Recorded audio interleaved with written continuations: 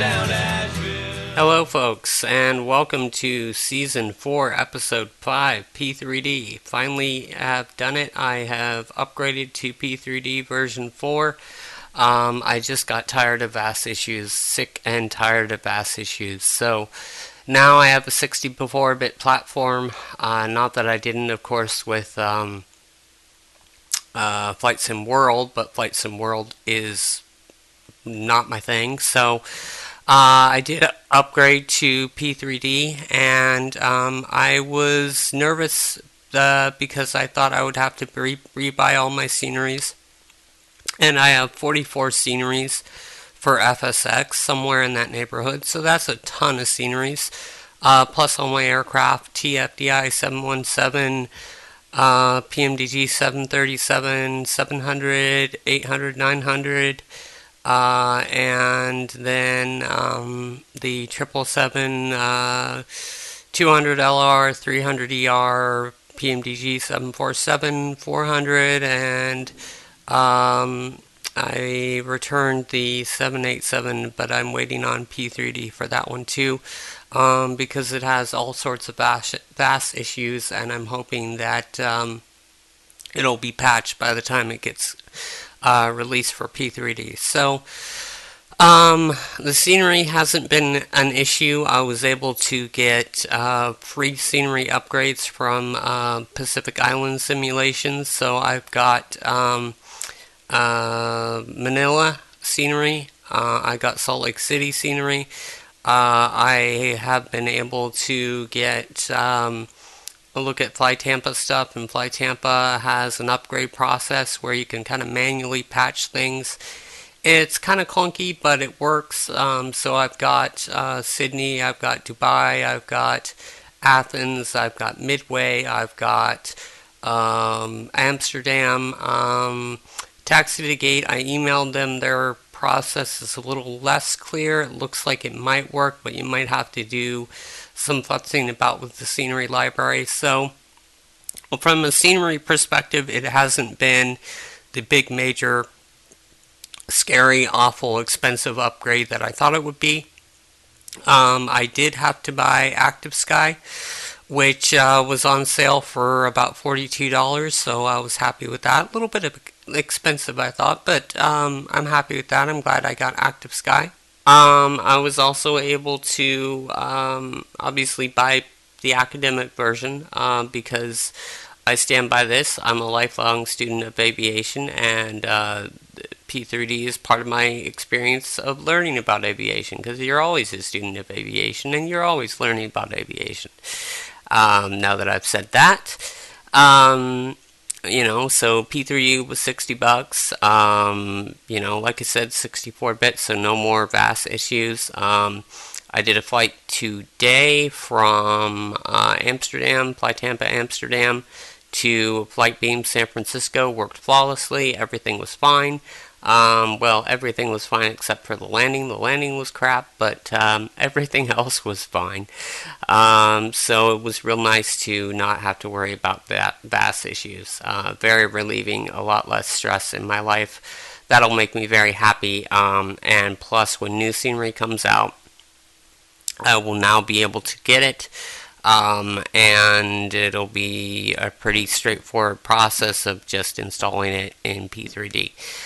Does this mean that I'm going to completely abandon FSX? Probably not, because the amount of time it's going to take me to buy all the PMDG versions of things is going to be quite a while. So even though I have all this scenery for P3D that I've now got installed, I don't really have an aircraft to fly in it, so that's kind of a problem. I have to wait to buy all the PMDG stuff.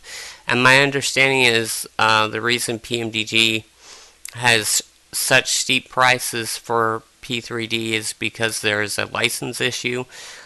We talked about the license issue before. P3D is for professionals and students of aviation. It's not for gaming.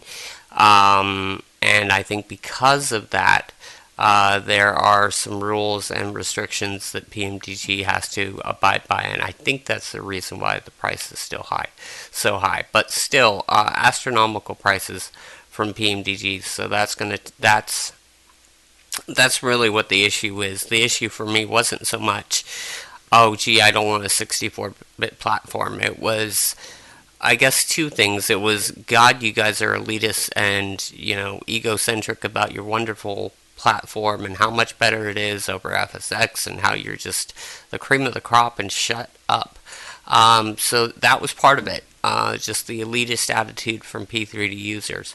The other part of it was just the sheer cost of it. And, the cost is pretty real. I will say, for those of you that are still kind of floundering about and going, well, do I do it? Do I not? I don't know.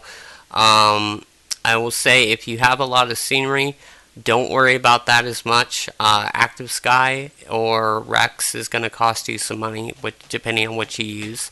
I recommend Active Sky because the PMDG weather radar works with that. That's really the only reason why I use it over Rex. Actually, I take that back. Rex doesn't do the weather injection process as well, so you'll still get overspeeds and that sort of stuff when the weather updates. Active Sky is much better about not giving you overspeeds and such when the weather updates. So that's why I use Active Sky, that and the weather radar. So just bear that in mind if you're looking for a good weather engine. I recommend Active Sky.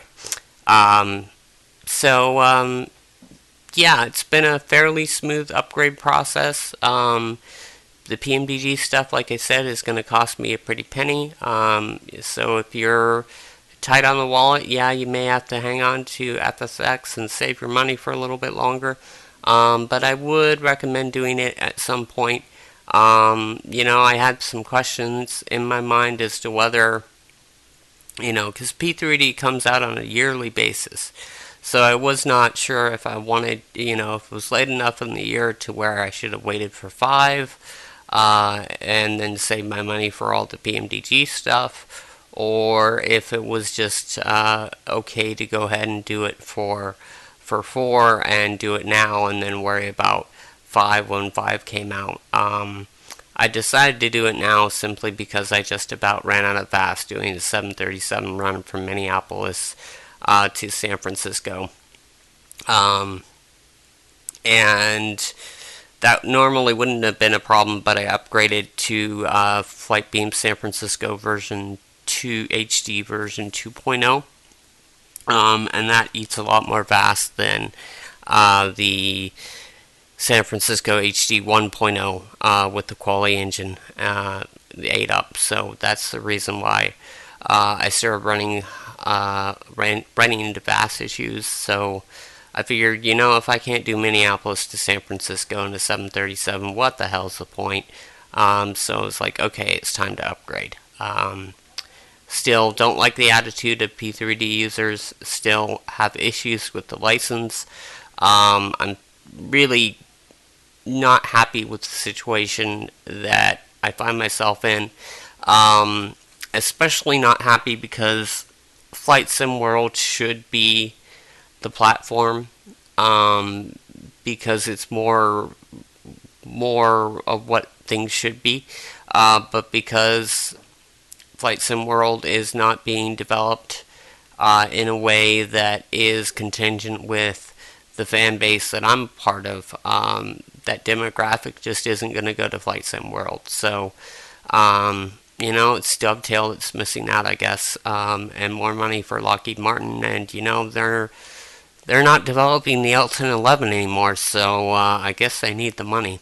I'm trying to think. The other big thing I wanted to say after the TFDI interview was I was talking to Colin, and he was mentioning how happy he was with the state of the aircraft, and he was showing me some stuff that they were doing with weather and effects in P3D, and that was one of the things that sold me on it, because there's so many cool effects that they have put on that aircraft. So I can't wait to take a break from my international stuff and do some hops in the 717 and see what that's like and check out the weather effects and all that good stuff. So that's what I am up to. My neighbors have some background noise going on, so I'm going to call it quits.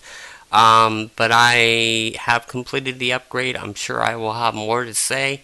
But for now, that's it. I know these episodes are short.